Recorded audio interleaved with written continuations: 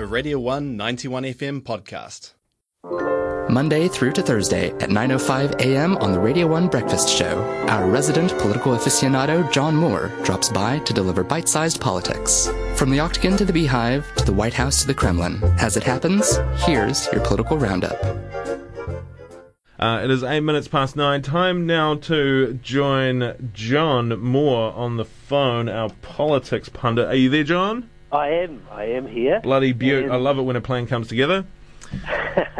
And kia ora koutou. And today I'm looking at the budget and specifically at the business sector's response to the budget. So, of course, the budget was delivered in Parliament last week and released in hard copy. The business sector is cautiously positive about the new budget, which was released by the Labour-led government last week. So, for example, accounting firm Tilly Staples Rodway has labelled the government's economic plan as responsible and as fiscally conservative. And Business New Zealand, which is New Zealand's largest business advocacy group, has responded to the budget with an acknowledgement that the government would be carrying out spending that will be positive for business and the economy.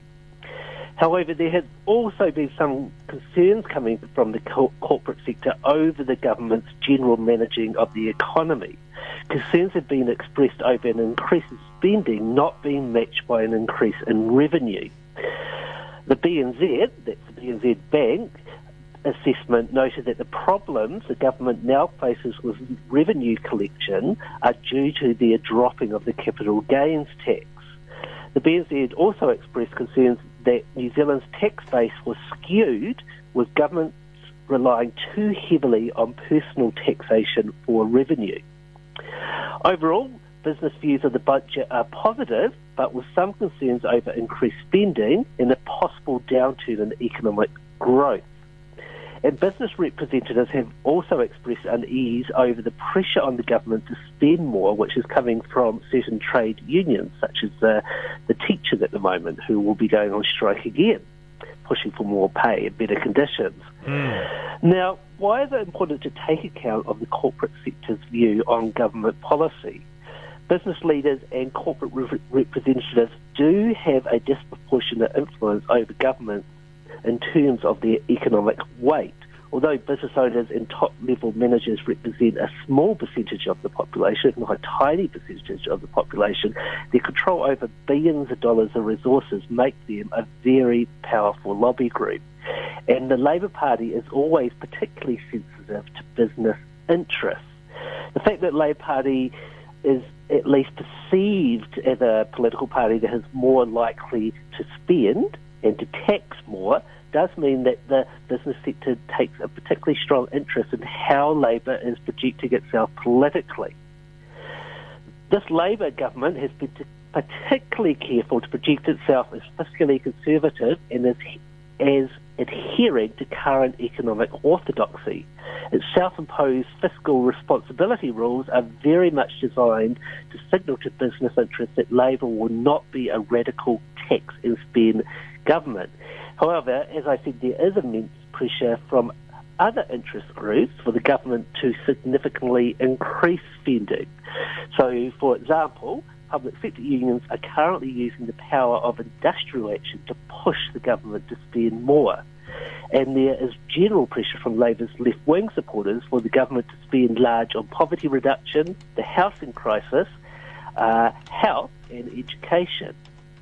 So Finance Minister Grant Robertson has a very fine balancing act to play with addressing concerns from the powerful corporate sector while also being seen to tackle New Zealand's many social problems.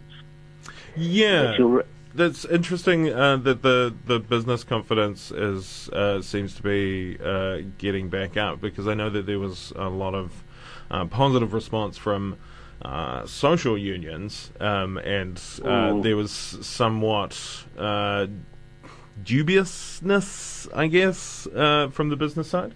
Yeah, because initially when this government was formed, there was a downturn in business confidence, and eventually Jacinda Ardern addressed that by having a meeting with corporate leaders and saying, well, the elephant in the room is business and corporate doubts about this government. Mm. And we just have to remember back to the Helen Clark government, where their reform agenda was sort of pushed back when there was quite a strong sort of negative response from the corporate sector, which led to sort of Labour, watering down a lot of its reform in regards to ACC, for example, and industrial reform. Mm.